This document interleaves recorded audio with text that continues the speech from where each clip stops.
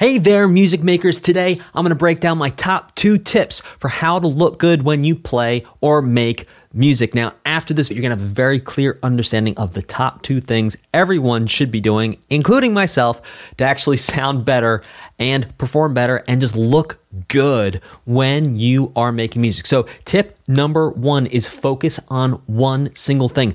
Don't try and play 20 songs for someone to try and look good for them. Figure out one song, learn it very, very, very, very, very well, and then play it for them. The reason why you should only pick one song and the reason why you should learn it very, very, very, very, very well is because the second you start playing in front of someone, once you get self-conscious, that interferes with your ability to play music and make music because you get a little nervous.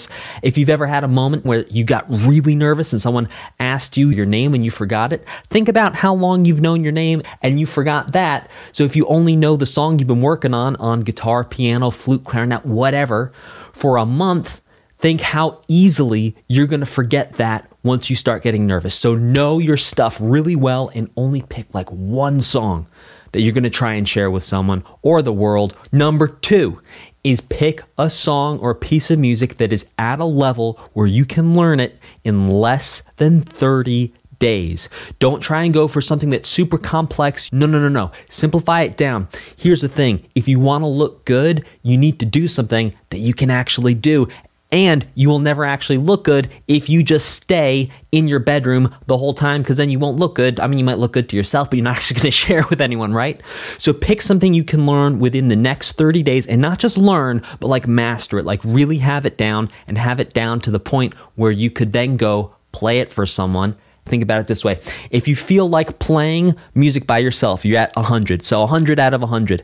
As soon as you get one person in the room, you're going to drop down to a 75. You get 10 people in the room, you might drop down to a 50. So think about, you could play through a song the whole way through without making 0 mistakes. You're at 100%, you are an A+. As soon as you get some people in that room, you might start to make some mistakes. You might forget things. You might drop down to a 75%, which is like what? A B-, a C? I'm not sure. I don't do grades. But the point is you need to over prepare with something that is really simple that you can learn in the next 30 days. Now, if you've been playing music for a while, what's going to be simple for you might be very different from what's going to be simple from someone who's like just picked up a guitar this year or just picked up the flute this year, right? Those are my top 2 pieces of advice. If you follow those to the letter, you will look better playing music and everyone will be much more impressed with you than if you show up and start playing and say, well, I kind of forget. Hold on one second. And then you go back and you play. Wait, blah, blah, blah. Don't do that to yourself. Don't do it. Pick something simple. Pick something you can master. Over prepare. Show up. You're going to look phenomenal. And I'm so stoked for you.